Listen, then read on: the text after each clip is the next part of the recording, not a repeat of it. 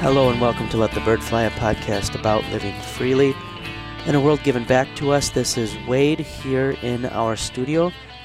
It's been a while since Mike and I have recorded. We worked ahead and now we're at the point that we got to start churning out some new episodes. We've been a little bit busy. Mike and I were both teaching J-Term, which is a 2.5 week. It's 12 class sessions, 4 hours a session, 8:15 to 12:15.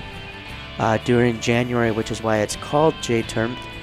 And so we had that, and then we got done on Friday. Now we're getting grades in, and we're off school today, Monday, which is Martin Luther King Jr. Day, and tomorrow the new semester begins. So not a lot of turnover time, and I think we've been busy with that. Mike, you're about to go speak somewhere, aren't you? Yeah, in Chicago, there's a conference there. So like a synod thing, huh? What are you speaking on? Apologetics. Nice. You know a little bit about that? You got some content you can use? I do. It's actually very difficult. This one's like, I don't know what they call it, a breakout session or whatever. To do it in an hour is almost impossible.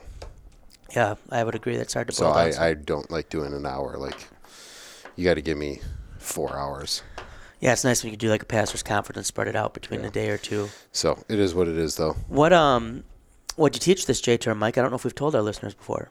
I did Christian worship. I had 21 kids and pretty good kids. And how'd it go teaching that in the J-Term format? That was a first for you.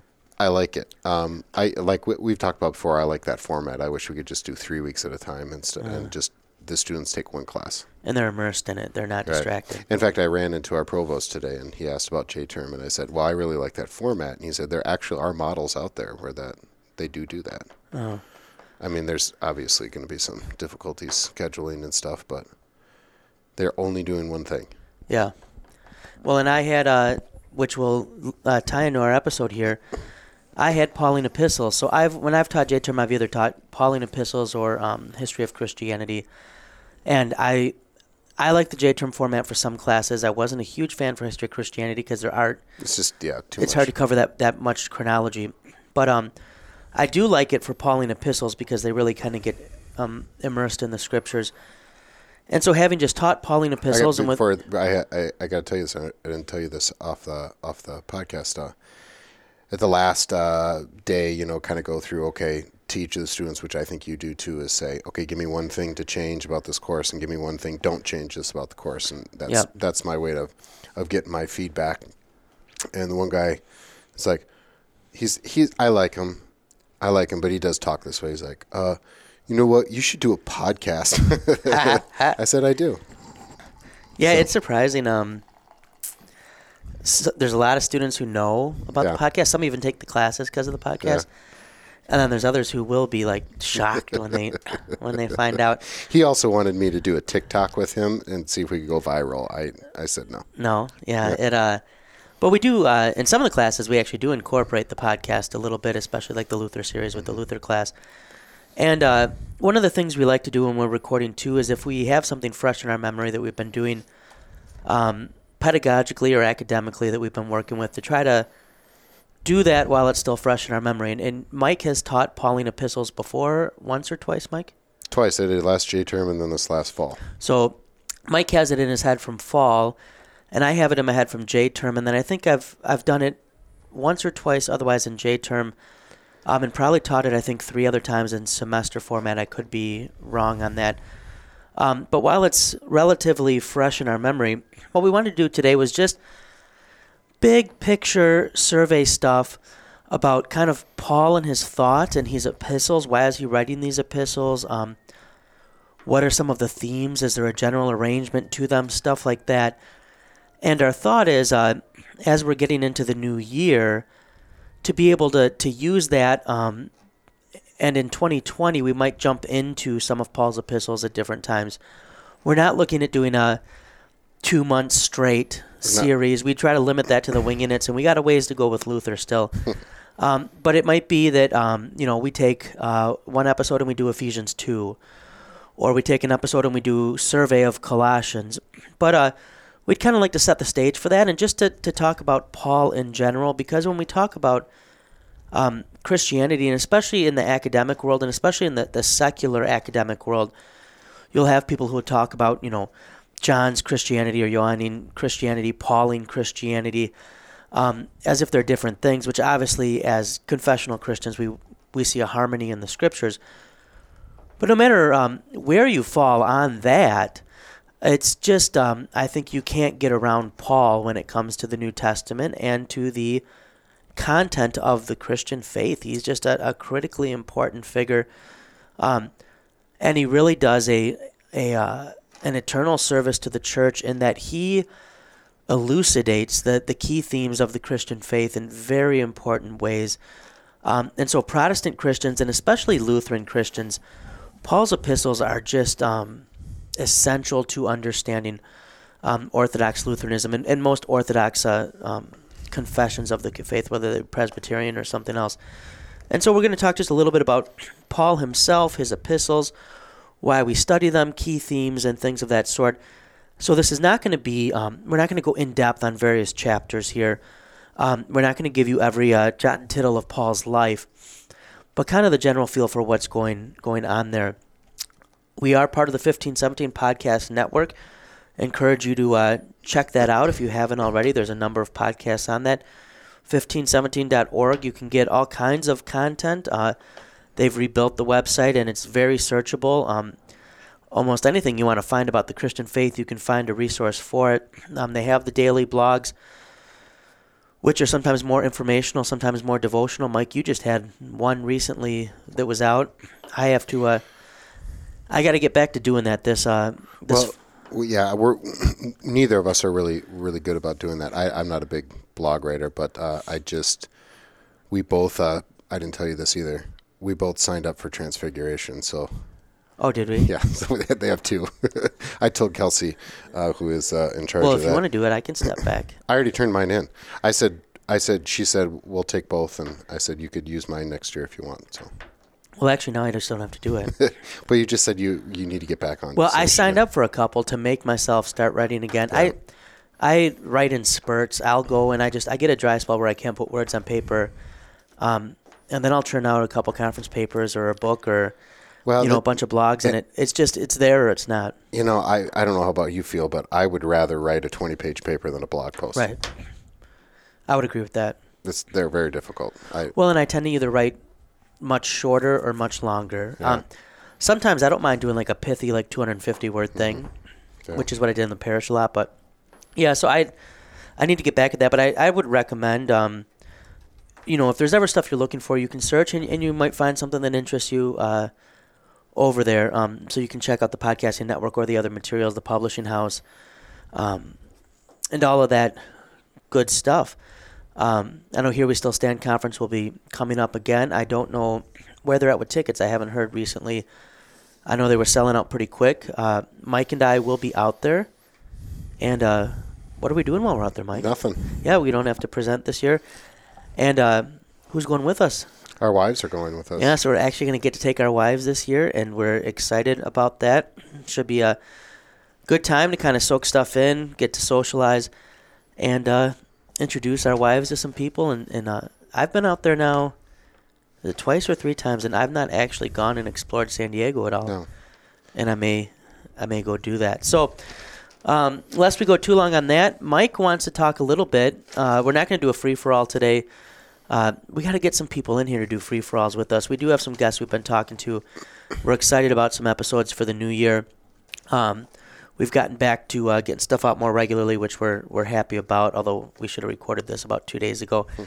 But some of you are familiar with this, some of you maybe not. I saw Carrie's put together a website for this that looks pretty darn sharp too, Mike. So why don't you fill them in on what you got going for next summer? Yeah, so Carrie Keene, our physicist, our resident physicist here at Wisconsin Lutheran College, and I do a 1-week apologetics class. Last year was our first year, and we're going to offer it again this year, and we're actually going to add a week. And so we're offering 2 different weeks. You can come to both. You can come to one, or you can come to the other. You don't have to come to one before you come to the other. You can do whatever you want. The first week, June 15th to 19th, for $200 is Carrie and I, and we'll give you kind of the basics. We call it practical apologetics class, and so we'll run through the classic arguments that have been used. There'll be some discussion, and then Carrie's really going to be Carrie's really good at kind of navigating the scientific and philosophical world when it comes to apologetics. And so interested lady, campus pastors,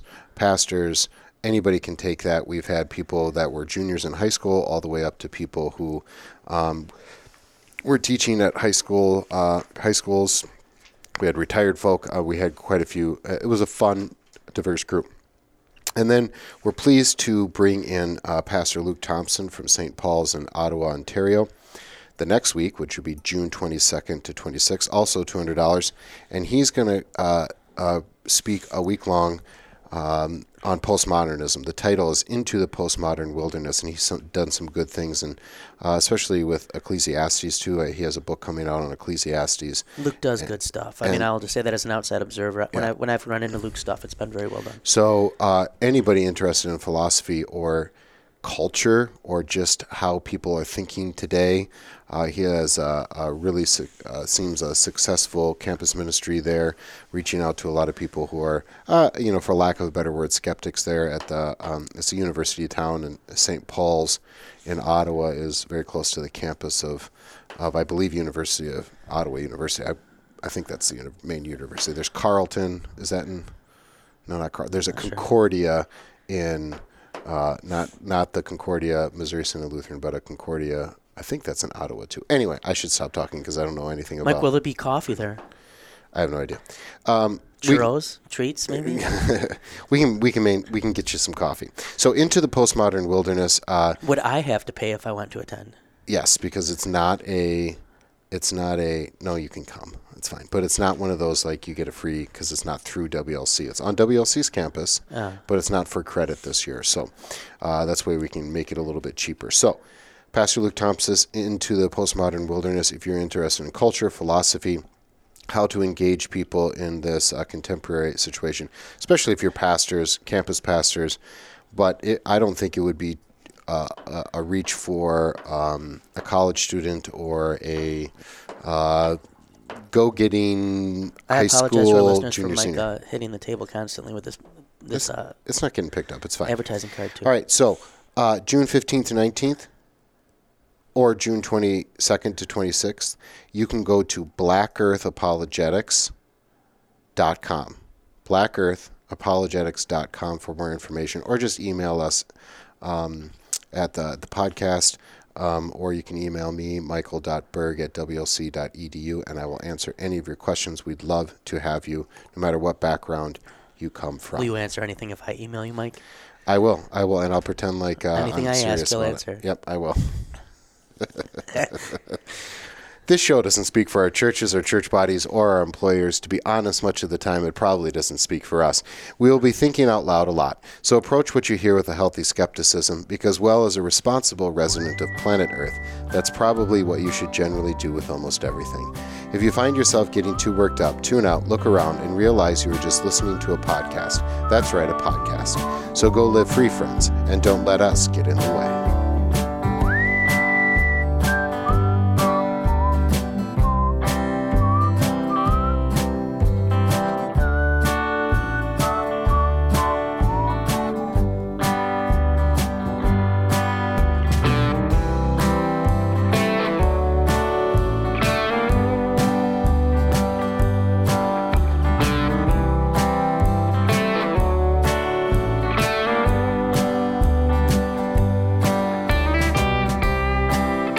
We're back for our main topic, which is the Pauline epistles. As Wade said, those are just simply the letters in the New Testament written by St. Paul. And if you're kind of thinking about the books of the New Testament, you have the four Gospels, Matthew, Mark, Luke, John, and then naturally the Acts of the Apostles are after that, and then we get into St. Paul's letters. You have some bigger ones like Romans, 1st and 2nd Corinthians, and then some really shorter ones, but very important ones, Galatians, Ephesians, Philippians, Colossians, 1st and 2nd Thessalonians. Then we have what's normally called the pastoral epistles, 1st and 2nd Timothy and Titus. Both of those are written to young pastors. And then Philemon, which I kind of think about as a pastoral epistle as well, just because it's very specifically pastoral in a certain situation. And then just by way of introduction, since we're talking about that, you have what's called the prison epistles, which would be Ephesians, Philippians, Colossians, and Philemon, letters that are generally agreed upon that they were written while St. Paul was under house arrest in Rome in the early 60s AD. So those are what we're going to talk about today. Again, we're not going to do an exegesis, which would be looking at every word, obviously, but just kind of a feel for perhaps the different letters of St. Paul and what we think about when we say Pauline, a Pauline theology. Not necessarily, we definitely don't mean that Paul's got his own theology versus John or Peter or Matthew, but there are things that he's going to highlight. There's a style that he has, and so I think we can rightly call Pauline a theology without getting too worked up about it. So what maybe I'll throw it to you right now, Wade, and when I say Pauline epistles, what's the first thing you think about? Well, I think something you said there is important, that it's not that Paul has a different Christianity than anybody else, but something to keep in mind would be Mike had a ministry in Woodlake, Minnesota. I had a ministry in Saginaw, Michigan. And I would guess if you were to pull together all of our sermons and our Bible studies and the devotions we did, even if you could track our emails, which I sure hope you can't, there would be different emphases that came out in what we were preaching and teaching based on the settings in which we were working. And we would have grown and maybe even sometimes devolved. Yep. Yeah. And if you would have, if you would throw into that, a brother pastor from California, one from Texas, one from South Atlantic, and someone from the New England area, there would be even more diversity. Part of what we'd have to consider with that too would be our life experiences within those times. What were we going through? What was our congregation going through? Was one person serving a young congregation that didn't have many funerals but had baptisms and weddings like crazy? Was another one serving a congregation that had a lot of funerals and not a lot of baptisms? Was there a lot of a particular type of issue or pet sin within certain congregations? What's the culture of the area there? And so a lot of when we talk about Pauline theology is going to be, I think what we say of Luther and what we've said of Luther, because others have said it, can be said of Paul too, that he's an occasional theologian, meaning that what we have from him, with the exception, I would say, largely of Romans, are reactive letters, not reactionary, but he's reacting to situations and congregations that he himself had founded or served or that had come upon his radar for some reason. The reason I exclude Romans from that is Romans, to me, is largely a catechism. Mm-hmm. And it's a letter he's writing to a congregation that he had not founded. Something else to keep in mind with Paul's epistles is we read Paul's epistles, and sometimes they seem very short. But for the ancient world, these were very long letters that Paul was writing. And letters like the 1 Corinthians, Romans, one of the first things that would have struck the congregations or those who received them was their length, right? These were committed writing projects that Paul was doing by ancient standards. And so I would exclude Romans there somewhat because I think it's catechetical, and just with its length and arrangement, you see that it's meant to teach. But otherwise, this is largely occasional theology. He's doing issues that have come up with specific people in specific places about specific topics. That being said, what I love about Paul's epistles is the emphasis on what I consider to be key Lutheran teachings, and I consider them to be key Lutheran teachings because they're key biblical concepts, right? So I'm not trying to read Paul through a confessional lens, but what I'm saying is when I do read Paul, you can see where our confession comes from very clearly. One of the strengths of the epistles is their nature, that they are written to expound upon things. These are not narrative texts. And so you can unpack key concepts like justification by grace through faith in ways that maybe aren't done elsewhere in Scripture.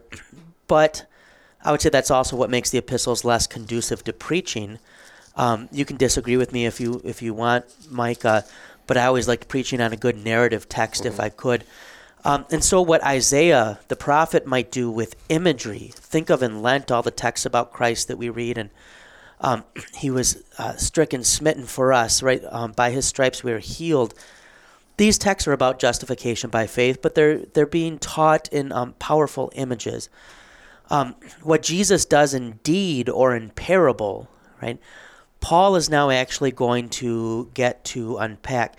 We have, for instance, with Jesus, the Sermon on the Mount, but otherwise, and then you get, later Matthew has a lot of teaching from Jesus too, Matthew 24, 25, 26.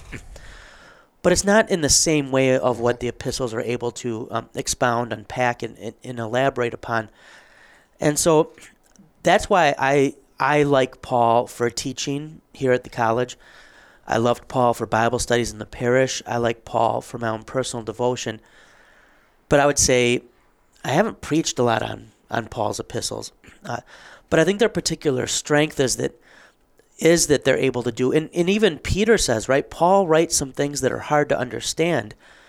They're meaty, right? Paul is getting into complex subjects. And it's particularly because he did that, that the church throughout the ages has been able to have these renewals and reformations that fall back upon these teachings that he gave in a way that is both clear and substantive, right? So I think that's very important that we have these epistles from Paul. Maybe, Mike, before I get going too much on that, I was thinking it might be helpful to our listeners if we could explain it, and maybe you can explain it first and I can jump in if we have something, but how we teach this at the college. So we're talking Pauline epistles now, and if on the campus you say Pauline epistles, we're not actually talking about all of Paul's epistles the way the classes are broken down. All of Paul's epistles are taught on this campus, but not necessarily all in the same class. Would you like to explain a little bit with that, Mike? So we have one class just on Romans, of course, because you're which right. I'll be teaching this spring. Yeah. Which you're right. It's I like that you talk about it as a catechism. I think it's at least the first 8 chapters, even beyond that. It's an extended argument he's making, right? I mean, it's a theological argument. You can't pull any of those chapters out and have the next chapter make sense. Right. And before this episode's over, I'd like to talk about especially the 2 kinds of righteousness, but there's other things too that you got to read, you got to understand Romans 1, 2, and 3 really to understand St. Paul.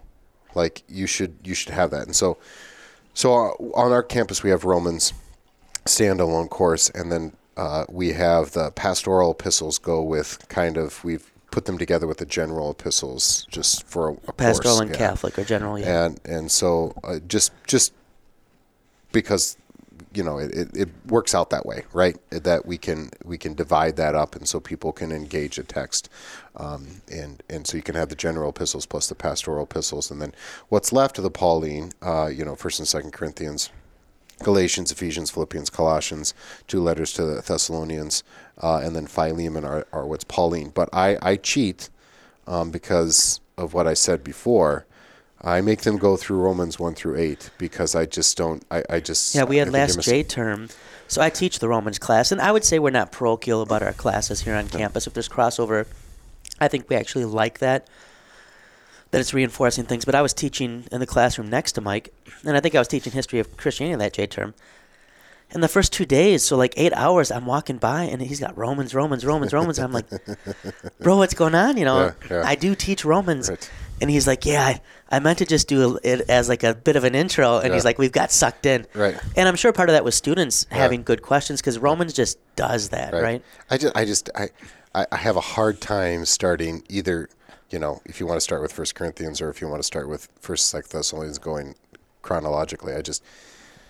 I'm going to start out with, okay, here's some theological terms that you need to know. I do that with all of my intro courses, and then Pauline, okay, you need to know what justification means, sanctification, because I'm not going to sit there and try to explain it to you every single time. Right. I'm pedantic. It's one of the few classes where I have some Scantron tests that I actually do in there too, because I'm very pedantic about there's these, you have to know ransom, redeem, reconciliation, justification, sanctification. I even give them a cheat sheet, and I said, put it into your Bible for the rest of your life. But you can't really get there unless you really nail down Romans 1 through 8. And so I cheat, and we go through Romans 1 through 8 quicker than we do the other ones, just because it's not supposed to be a part of the class. But I just don't think it's just bad if you don't. So and then you tell them, now you pretty much know Romans, so don't take Johnston's class, right? Well, and generally speaking, a lot of those kids are Romans and Pauline epistles fill the same requirement. You know, so a lot of them are just not going to take another. Unless they're doing a minor, yeah. Right, and if they're going to take more courses, they're theologically minded, or they're trying to get a minor or a major in theology, and so they're going to be more attuned to the differences they're going to be appreciative of going through Romans in a more in-depth way. And so I'm not apologizing to you. No, I'm just joking anyways. I think it's great you do that. You know what, just to toss in, you know what book I spend time in that's not technically part of the class for the first class or too often when I teach Pauline epistles? Acts of the Apostles. Yeah, I do that too. And that's a book that we could just, it's such a unique book. It's the only book we have in the New Testament. We have lots of books like it in the Old Testament, 1st, 2nd Kings, Chronicles, Judges. It's this one that's like what's going on in the early church after Jesus ascends. And I think it's really fun to be able to reference back. So we're in the epistle and I say, what from Acts, right? Can we draw this from? And I think it's also something that's really unique to the Christian scriptures from an apologetical viewpoint. Is look, here's the narrative account that provides the context for what we have now in an epistle here. And so we may reference Acts a little bit as we talk today. Before we go a little bit further, we kind of talked about the difference between the epistles in general, especially Paul's and the rest of Scripture.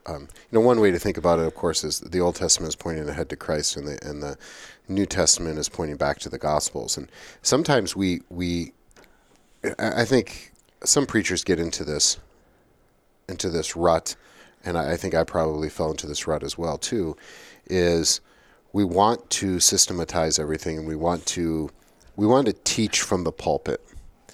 And you will learn from the pulpit, but it's not the main point. You know, I kind of think like a sermon should inspire and teach and do all of those things, but not because it was trying to, right? And so we get frustrated, I think, with preaching a story from the Gospels, or we get frustrated with the Gospel writers not being systematic about this. Like, can you just define faith, Jesus? Right? I mean, that's what we want. He says, your faith saves you. And you're like, well, what the heck does that mean, right? And it's like a child. Okay, that helps. But or like, I answering John's question about baptism, why are you having me baptize you in the Jordan River? Well, to fulfill all righteousness. Well, that's very helpful. Thank you very much. And so St. Paul is... he's not being a systematician like we think of, but he's closer to that. Right. And so I think you're right. For preaching, much rather preach on a narrative. But if you just took the Gospels and you didn't have Paul's epistles, I think we'd get frustrated too. I mean, we like to have this, make the argument here. And I think that's what St. Paul does very well, especially in Galatians and Romans. And to a lesser degree, 1 Corinthians, although, 1st and 2nd Corinthians may be a smash of different letters. First part of 1 Corinthians, Romans, and Galatians, to me anyway, is specifically making an argument. Yep. Oh, there's a clear thesis in each. Yep. And then going all the way around, and then 3 chapters later coming back to now I made that point. And you start to look at Luther, and Luther is Pauline, right? I mean, and he's scriptural, but he definitely is in tune with St. Paul, and he writes like St. Paul, like, here's my point, and then I'm going to go off on this other sub-point, and we'll get back to it 20 pages later. Yeah.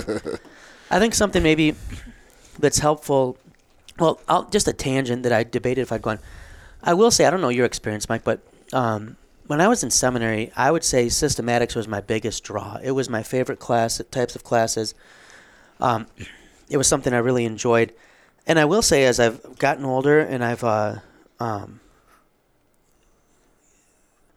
engaged with people pastorally more, and just as I've studied more, I think it's sorry, Ziggy was just asking if his girlfriend could come over to the house, and I'm trying to text. Tell him no. I said fine by me, but ask Mom.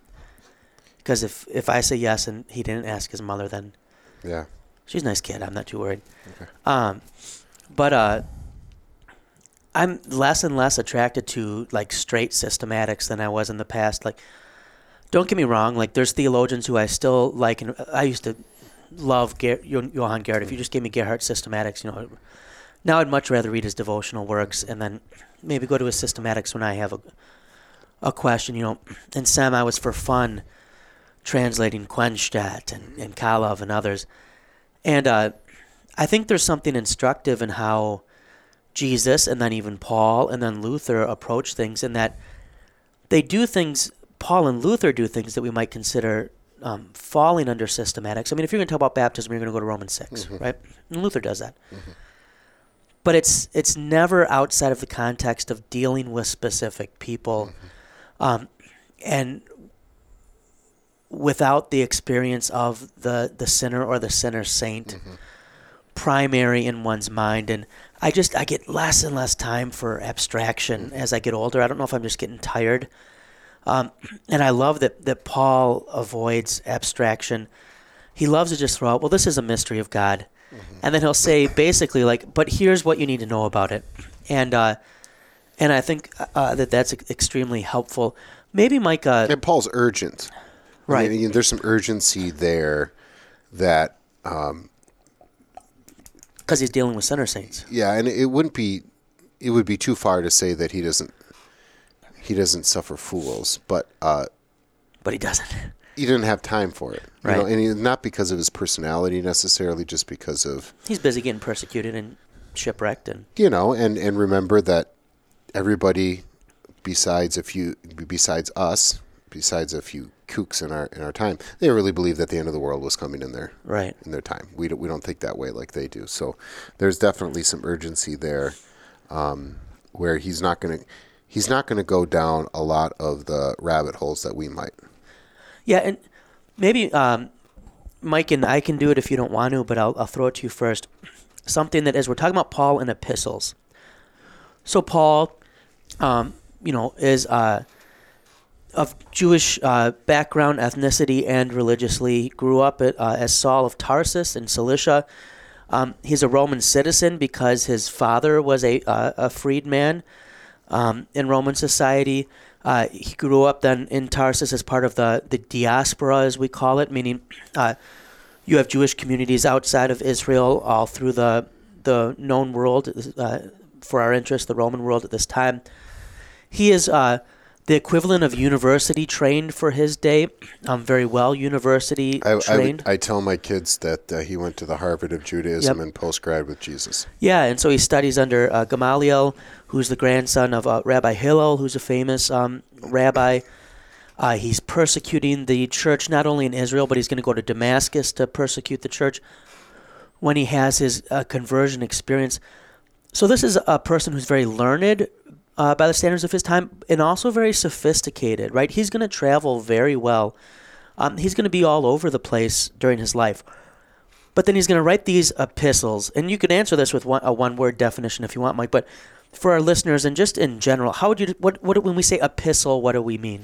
Yeah, first of all, it's a letter, of course, and but these are pastoral letters. All of them are pastoral letters, right? Of one way, shape, or form, whether it be more of a, let's make a general argument for Christianity, starting with two kinds of righteousness. And letters to whom? Like even Timothy, it has one person's name, but who does he expect to read these? Yeah, so they're going to be to congregations with the expectation, though, that they're going to be read publicly.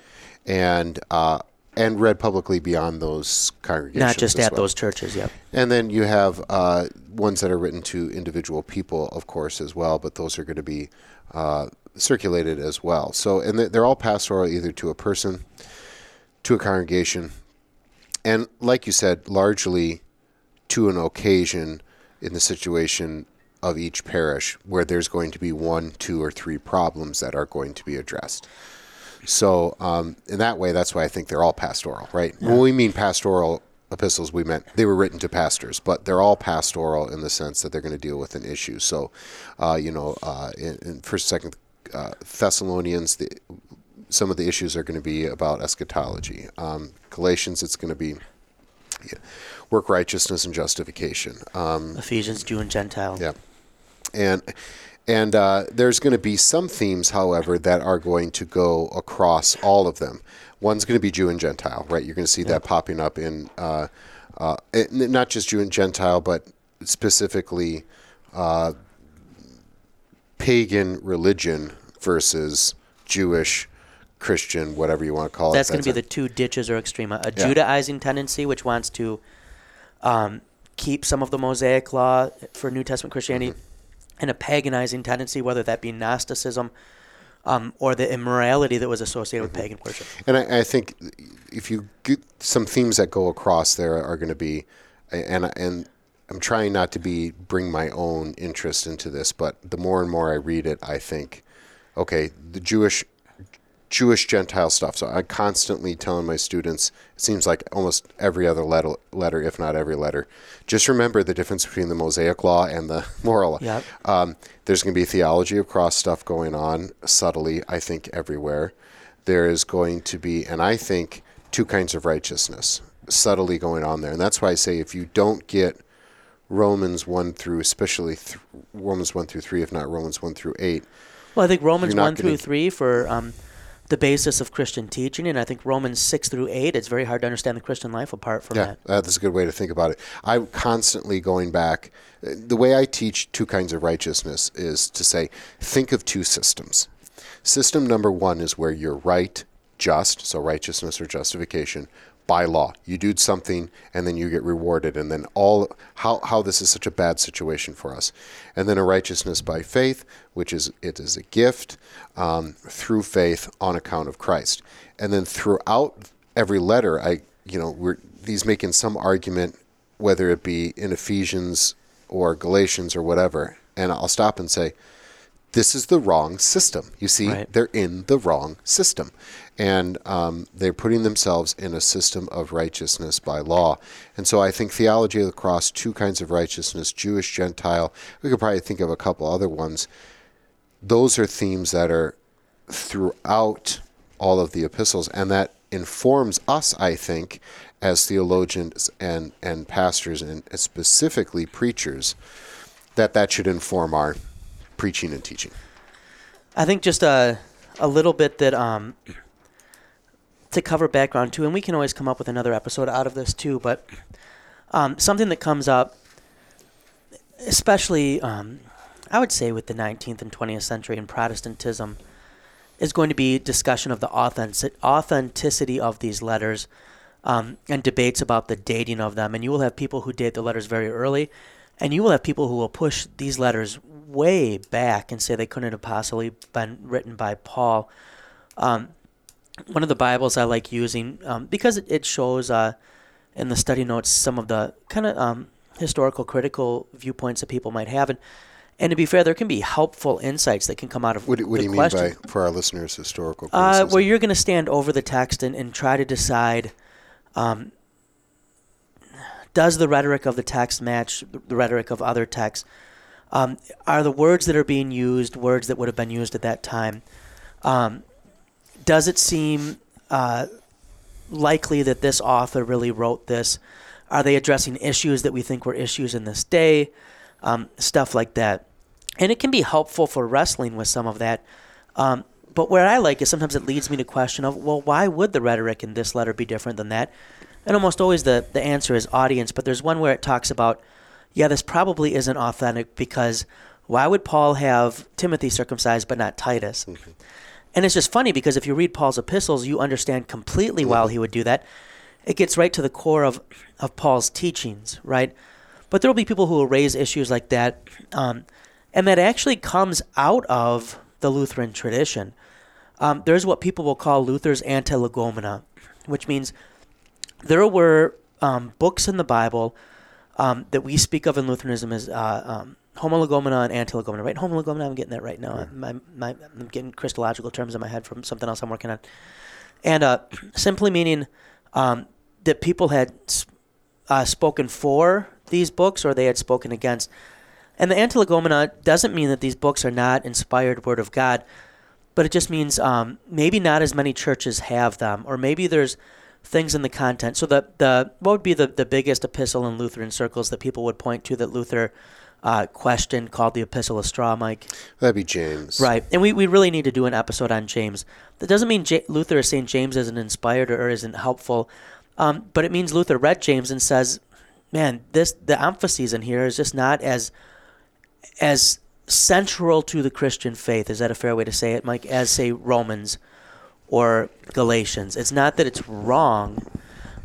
It was just tough for Luther to put that theology together. Right. Yeah. Now, in the Wisconsin Synod and Missouri Synod, where a lot of our listeners are from, we tend to operate with a different framework than the historical critical method. We tend to operate with the historical grammatical record method, meaning we're looking at the grammar, the words, the historical backgrounds of these situations, but we're not going to stand over the text. Now, every reader comes with their own epistemological and situational and we maybe get to the backgrounds. same point as a historical person and say, okay, this is the culture of the time, this is why St. Paul may be saying this or whatever. I think the difference is, to be critical of both sides, to be fair, I should say, not necessarily critical, is we tend to assume, and we would assume this is God's word, and so there's no errors, and so we're going to eliminate that possibility.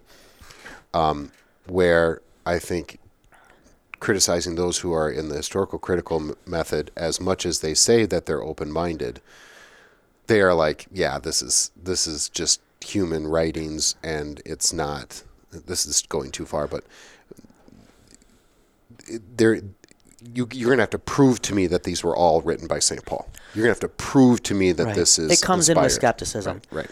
And we can see where where it has led in some modern theology, especially if you look in German Protestantism, to where there's all these attempts to rescue religion, rather than standing under the text and believing with the best of Lutheran theologians that the text really is done to you. It's not you're not coming to the text to find meaning. Faith comes through hearing, right? The text is done to you, and this is what Tertullian meant when he said that for the unbeliever or the skeptic, the scriptures remain a closed book. This is good Tertullian before it became fell into Montanism. And but I only bring that up because how we're going to approach Paul's epistles at the college, Mike, and I would say in confessional Lutheran circles, is we're going to operate with the assumption that these epistles are authentic. And we tend to have very early dating for these epistles. We're going to read these epistles and date them usually in accord with the Acts of the Apostles. So, for instance, when it comes to Galatians, you can have the Southern Galatia theory and the Northern Galatia theory. Southern Galatia theory is he's writing to this area that would have been colloquially called Galatia. Like if you're from it, people called it Galatia, but maybe wasn't officially called Galatia on the map. And Galatia, think Gaul, Celts, this type of background. Northern Galatia, well, it must be later. We don't really know when Paul got up there. This would have been formally, not formally called Galatia. Well, I look at that and I go, it sure seems like Paul is referencing things that happened in Lystra and Derbe and Iconium. This is who he's writing to. And so I'm going to have a very early date for Galatians. Similarly with the prison epistles and stuff like that. Ephesians, some people will question, did he write Ephesians in principle? The early church's testimony sure seems to indicate that. And so, for the most part, we're going to be dating Pauline epistles in the 50s and 60s A.D., which is important, too. I think this is especially important with Galatians because it shows how these controversies and what the main issues were, not long after Christ's ascension. When people who witnessed Christ's resurrection or the resurrected Christ or knew him during his ministry were still alive, right? It's not a much later reflection. People will sometimes try to push back the date of the pastoral epistles and say, well, people couldn't really have been debating ecclesiology that early, so they wouldn't have been talking about overseers or presbyters that early.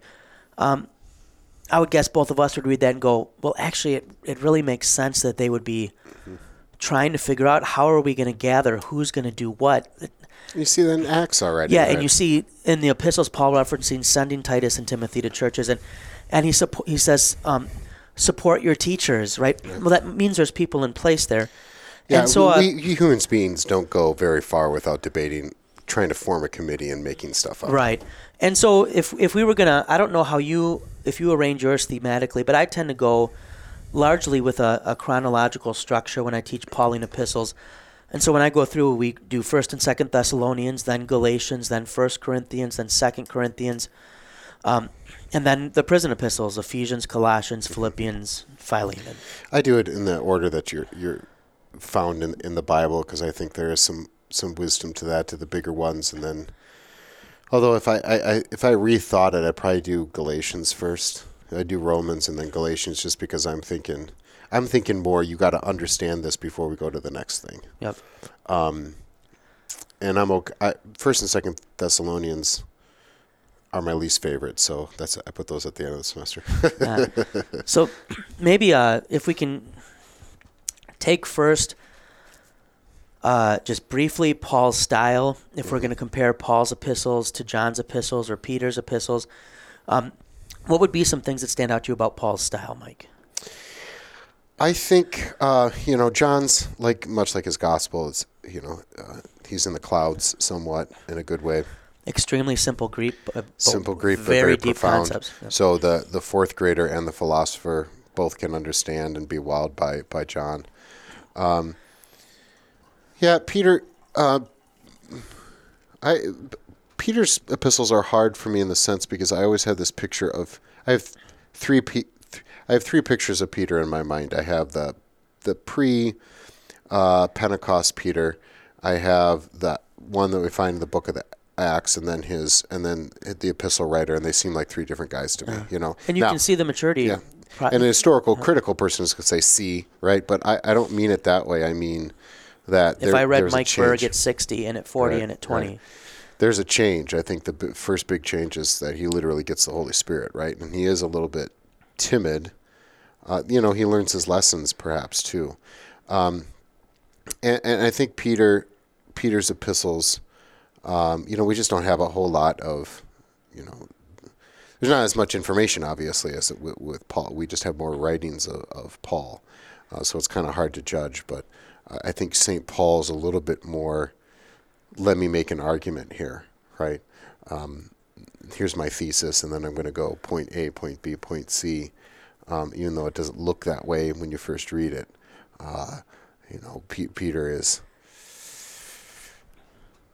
Peter's writing for a general audience, too. Right. It's not necessarily as much as it is to a specific situation. It doesn't have the same purpose, I would say. Yeah, and I would say, to me, when I'm doing the Greek, John reminds me of reading Ernest Hemingway. Paul would definitely remind me more of reading a Faulkner. Paul's sentences, early Ephesians, like these sentences, often the English will break them down more, but they are long. Lots of participles, one thought hinging on the next. It's very detailed, and I think that's something that would stand out about his style. And there's words and concepts that become very repetitive that you see again and again. And so maybe briefly, Mike, you mentioned kind of giving your students a list, and I talked about having testing testing that. What are some words you think you just can't understand Paul without having a concept for? Well, putting justification and righteousness together. What are those two things? And then the answer, of course, is two kinds of righteousness. What is the gospel, right? The dynamis, the power of the gospel right away. I think that's one that you hit on. We're going to hit on quite a bit.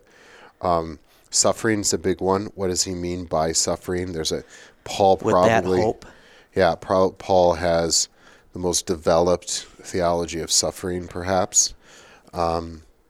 And, get that in Romans 5, and then you can kind of understand the rest of his epistles, I think. You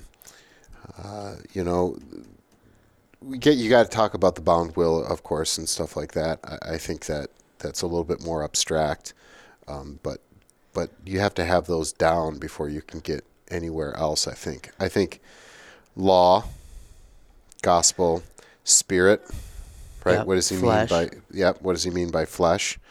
Those are sacrifice. I think especially in Romans chapter 12. Redeem, Yeah. ransom, Yeah. reconcile. Yeah, I mean, I should have put my list. I probably have 2.5 pages just of words that, like, you just got to know. I'm sorry, you just have to know these in order to get what's going on. A lot of the law, and I don't mean just law and gospel. I mean ceremonial, moral. I spent a lot of time describing what the law would be for an Old Testament Jew. What was the purpose of this? What is the purpose of a ceremonial washing? What is the purpose of a sacrifice? And break that down. Some of it is to hedge Israel. Some of it is to, or put a hedge around Israel. Some of it is a teaching tool. Some of it is to say, Prefigure Christ. yeah, some of it's all that. And like, for instance, you're not gonna really understand that. You're not going to understand the Hagar, Sarah analogy of Galatians without getting that down. I mean, Yep. that is a lost metaphor for you if you don't really understand that. Yeah, and I would say grace, mercy, peace are big ones. He loves to begin and end with these. If you don't understand grace as undeserved gift, you're going to read his epistles very differently if Yep. you have a different definition. Grace and mercy and Paul really are flip sides of the same thing. Grace is getting what you don't deserve. Mercy is not getting what you do deserve. Peace, if you read Paul and you think peace is the absence of conflict, you're going to miss out on a lot. Peace building off of his own Jewish heritage, ideas of shalom or wholeness. Luther says for Paul, peace is the forgiveness of sins, and I think that's a very insightful comment. Yeah, so Luther. just down that road, shalom does not, the Hebrew word shalom is not going to be an inner peace, but the Greek word for peace that we normally associate with peace can have that. The connection is the forgiveness of sins. Right. And that's where you get freedom, which is another one where you don't really, we should add that to the list. What does he mean by freedom? Yeah. It is not to do whatever Especially you in want. Yeah. Galatians. So that's probably another one. And of course, the other one, sanctification, vocation, means of grace, and stuff like that. But those aren't necessarily foundational big concepts in Pauline epistles like the others. And I would think something that I try to draw out for my students too, in connection with that of when he says grace, mercy, peace, and usually hope too. In there, we have to understand this is not hope like we say hope in English. I hope I win the lottery. But it's a hope that has been actualized already, right? It's ours. Heaven is ours. But it hasn't been fully attained yet. But he loves to say grace, mercy, peace, hope in God our Father and our Lord Savior Jesus Christ. So this is first and second article, grace, mercy, peace, hope. Maybe a last thing to unpack for now, and then we can come back and do more in another time, Mike, would be the context in which Paul is writing. There is this Jew-Gentile thing going on that can be difficult to understand in our own day. We're very aware of ethnic differences and cultural differences, right? 2020 is not immune to that. We see all sorts of conflicts throughout the world, and even rhetorical tensions, that arise. Why is the Jew-Gentile distinction so central to Paul's epistles? And then I guess I do have one more thing I went on after this, and this is the normal arrangement of his epistles. But why is he talking Jew-Gentile so much? Why was that such a big deal? And how does it relate to Christian freedom, which you mentioned? Sure. I mean, just first of all, just an obvious one. He's setting up these congregations by going to a synagogue, largely going to a synagogue first. Pretty much all of them, with the Yeah. exception of the Philippians, because there didn't appear to be a big Jewish population there. And so I do spend a lot of time trying to explain this to the group, because first of all, we tend to our differences tend to be more heightened by race, right? Which is not necessarily... And race is an Enlightenment concept. The Yeah. ancients wouldn't have thought... They would have been aware of differences, but they wouldn't have thought in racial terms. No, they would have more... I'm not... Worldview is not the right word, but a whole cultural, whole different kind of thing. And to see, the differences between me and... I'm not even talking about someone of another ethnicity or a class in America, but even me and the difference between somebody living in the bush in Africa may even be smaller than the difference between a Jewish person in Corinth and a Gentile really engaged in the culture of that day. I mean, It's like it's a whole life change for people, right? And so that's one explanation. But the other explanation, too, is this is how I explain it to him. I say, okay, listen, you are here on campus at WLC. You have a certain kind of way of thinking and eating and stuff like that. What if I said tomorrow in the cafeteria, we are now going to be serving horse or dog or something like that, something that would have been heinous to you. And I'm going to come in here and I say, you better not smirk, you better not criticize, you better not turn your nose up at the people sitting next to you who are eating dog for supper. And to imagine yourself at that little old Jewish lady in this congregation in Rome or Corinth or in the backwater Galatia, whatever, someone coming in and telling you, okay, here's the new rules. Yep. That is, we have to be sensitive to this change. And these things that you were doing before weren't bad. Yep. They were good. They were in keeping with the Mosaic law that you had been given. Mm-hmm. But to now have someone come and say, this thing that defined your people Yep.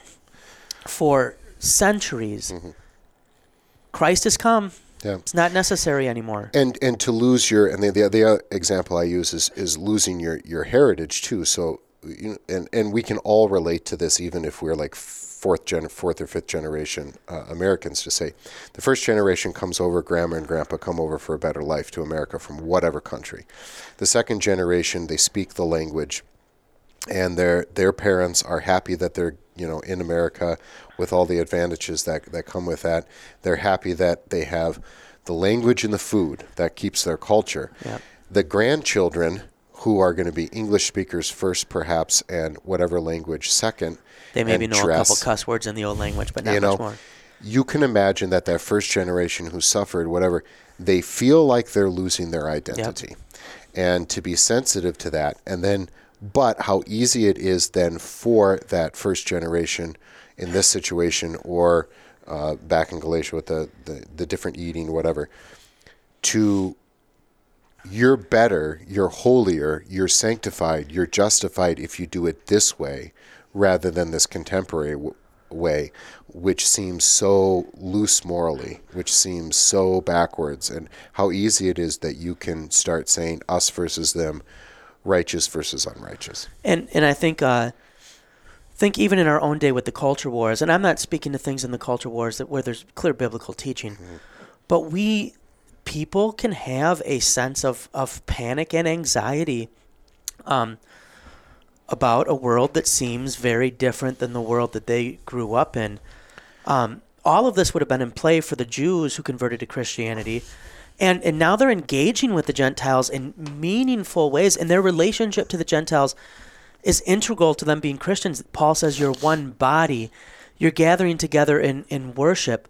And so this, and on the flip side for the Gentiles, they're being called out of a culture, something that touched every aspect of their life before. And this is what I think is interesting too, is sometimes in 2020, people will act as if, well, Paul couldn't imagine our own day, or the Bible doesn't address this or that.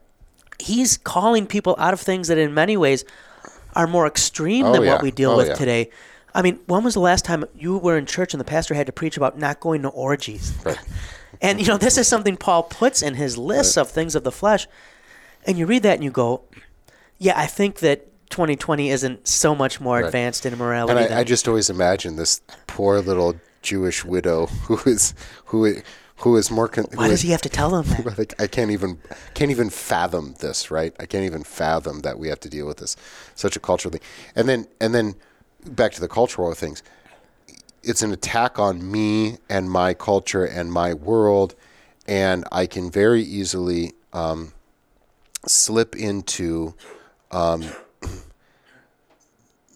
wrong system, the righteousness by law, right? And we can all do that with things like food, our calendars, and our family traditions. It's easy. Yep. It's easy to do it that way. And one thing, a theme that I think I'm going to bring out more and more, and I didn't do a very good job this last semester, is you live by the law, you die by the law. And so, to put it in our own context, rightfully so, for a long time, for lack of a better word, the bedroom sins, right? That Christians were right to say this is wrong, and here are the ramifications for being wrong, right? This is not going to be good for our society, for our family, for us. But if that became the main message, maybe it wasn't deliberate that way, that the gospel is obscured, but that's how people saw it when they saw the church, that this is just about you making sure that people lived up to a certain morality. Well, then someone's going to come by and going to say, okay, you got those right, but what about all of these other sins? Think about social injustice and all that kind of stuff.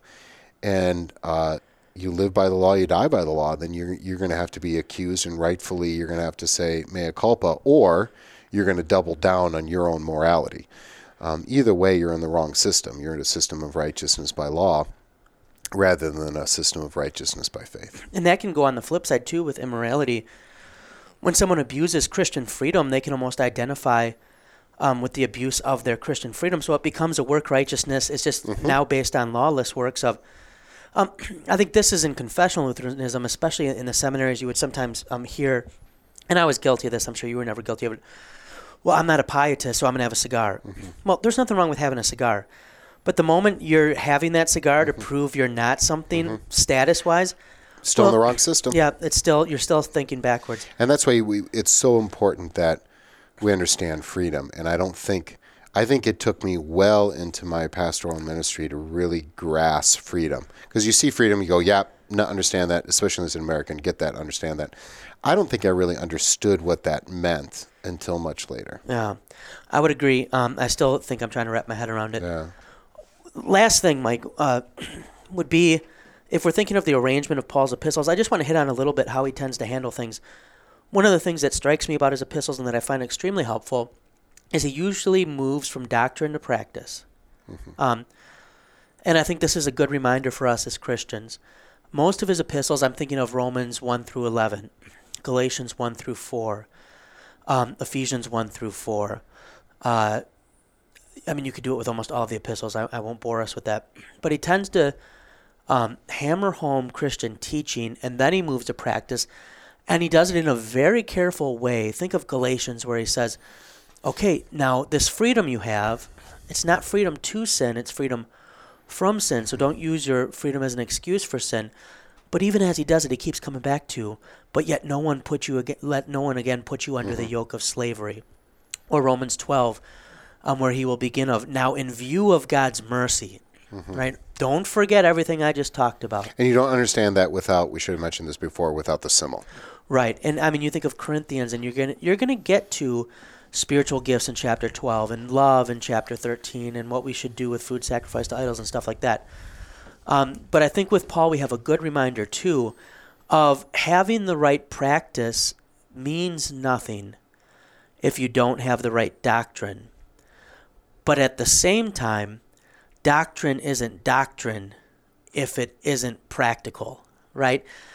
Now what I don't mean by that is that someone would say, well, the Trinity doesn't seem practical. I don't mean that. I would say the Trinity is an extremely practical teaching. When we say theology is a practical habit, what we mean is these things have implications for the Christian life, and our very Christian life springs out of these things.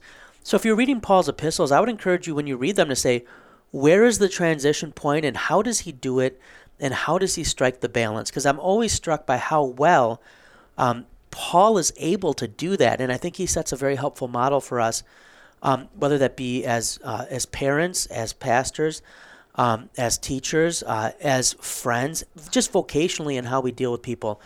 I think there's a good.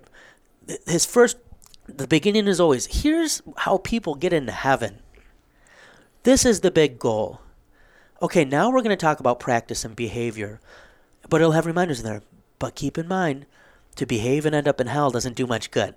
So I find that to be extremely helpful with his arrangement. I'll let you close and anything you might have on that, Mike, or you can correct me if I'm wrong in it. But. No, absolutely. I think if I would go back to, Mike Berg in college or high school or whatever, and could tell him some things about Paul and his epistles, I would say, really stop and read them slowly, especially Romans and Galatians. First and 2 Corinthians are difficult because you have quite different things going on there. It's probably a mashup of multiple letters, but Romans and Galatians are really tightly woven arguments. And to stop and say, okay, I'm going to write 4 or 5 things down, and this can be dangerous, but 4 or 5 things down where I see some basic themes that are going to be played out again and again. And if this is true that St. Paul is building his argument over on these things, then I should be aware of them when I read a passage later on in the book. And I would say again, I should have put this in the first one, simultaneously sinner and saint. So there you got the bound will, slave to righteousness or slave to sin. 2 kinds of righteousness. A theology of cross that is counter to a theology of glory, which would be the default philosophy of humanity, especially at that age, any age.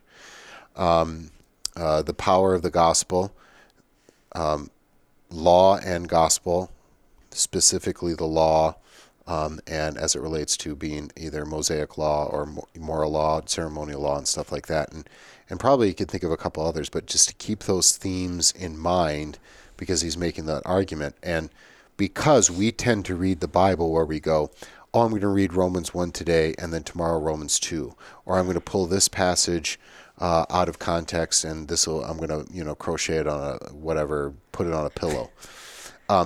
You got to keep those things in mind because he's building an argument, right?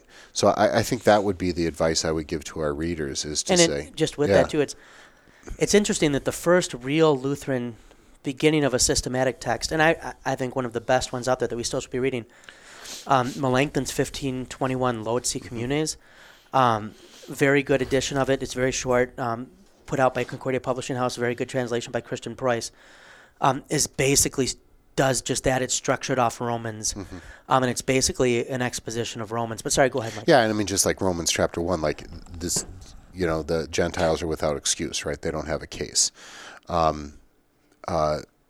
So he's talking natural law. He's talking all of those kinds of things. But we tend to take the, Romans 8 in this passage, and this is so glorious. This is like my theme, and that, whatever it is, all things are possible with God from Philippians, or whatever.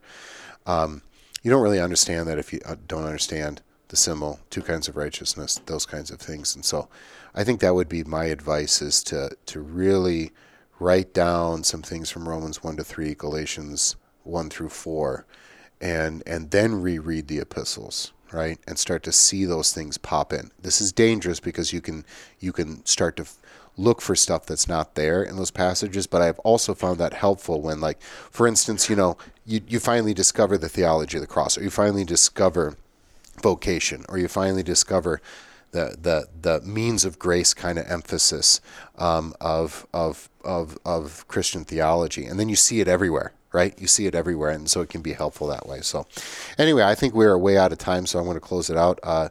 This is about freedom. This is about freedom found in Christ, not a so-called freedom where we just do whatever we want. That's a slavery to sin. And it's the wrong system. It's a system of righteousness by law, and we can try to get out of that by making excuses, by comparing ourselves to other people. But finally, when you're finally hammered by the law and realize that you have nowhere else to go but Christ, that's where he comes. His Spirit comes with the gospel, and he takes hold of you, and the scriptures take hold of you, and you're given a true freedom, a freedom that lasts forever. So go live free, friends, and don't let us get in the way. Every evening when the sun goes down, get with my party and I begin to clown. I don't care what the people are thinking. I'm not drunk, I'm just a drinking. I set 'em up, another round. I set 'em up, another round. I set 'em up, another round. One more round won't get me down.